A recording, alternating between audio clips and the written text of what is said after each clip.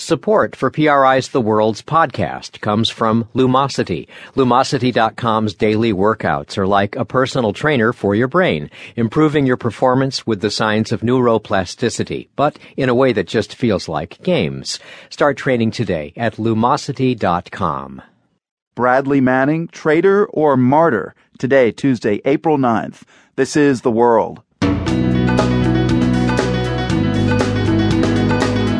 Bradley Manning is facing a possible life sentence for leaking hundreds of thousands of government documents. This former State Department spokesperson says the government risks turning Manning into a martyr. He's a far more sympathetic figure internationally than he should be, and that sympathy is being exploited by our global competitors.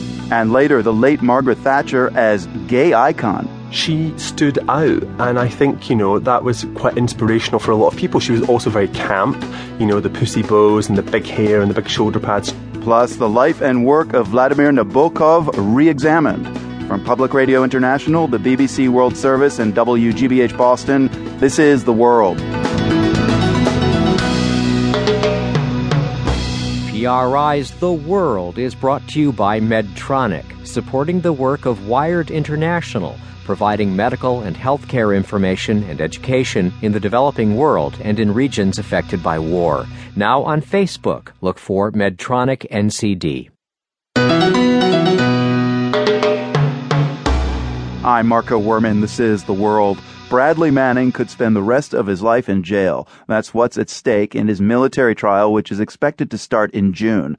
The Army private already faces 20 years in prison after pleading guilty to leaking hundreds of thousands of State Department documents to WikiLeaks. But prosecutors are still looking to convict him on a charge of aiding the enemy, which could result in a life sentence.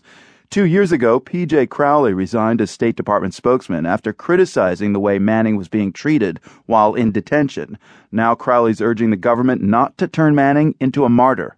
He's a far more sympathetic figure internationally than he should be, and that sympathy is being exploited by our global competitors. My concern is that if we continue to pursue this charge of aiding the enemy, we risk turning Bradley Manning, from a misguided soldier who committed a significant misjudgment, has harmed the national interest, and we risk turning him into a global martyr.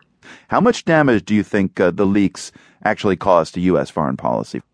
Well, I think on a country-by-country basis, there was some impact, but thankfully, through some hard work by those in government, we have managed the fallout of the release of WikiLeaks cables. Most importantly, in terms of the ability of the United States to do what it needs to do around the world, thankfully, we've retained that potential. Details, though, of ongoing military and intelligence operations, P.J. Crowley, were leaked by Bradley Manning. Individuals like informers were put at real risk. So that may not be a strategic danger to the U.S. I mean, it's still a very real danger for those individuals affected. I mean, isn't that aiding the enemy? Well, you have to define who's the enemy in terms of the release of raw intelligence that were part of the trove of documents that Manning gave to Julian Assange. Yes, that had an impact, and that is the basis for Bradley Manning's ongoing prosecution. The military justice system is about maintaining good order and discipline, and so Manning has pled guilty to a number of charges that potentially will put him in jail for 20 years. Now you have to evaluate pursuing the larger charge of aiding the enemy against the strategic cost of keeping Bradley Manning on a global stage for the foreseeable future. Justice has been served. The United States military has been able to reinforce to those in the ranks that if you violate your trust, if you fail to protect classified information, there will be consequences. P.J. Crowley, where in the world have you seen countries milking the Bradley Manning story and scoring PR points?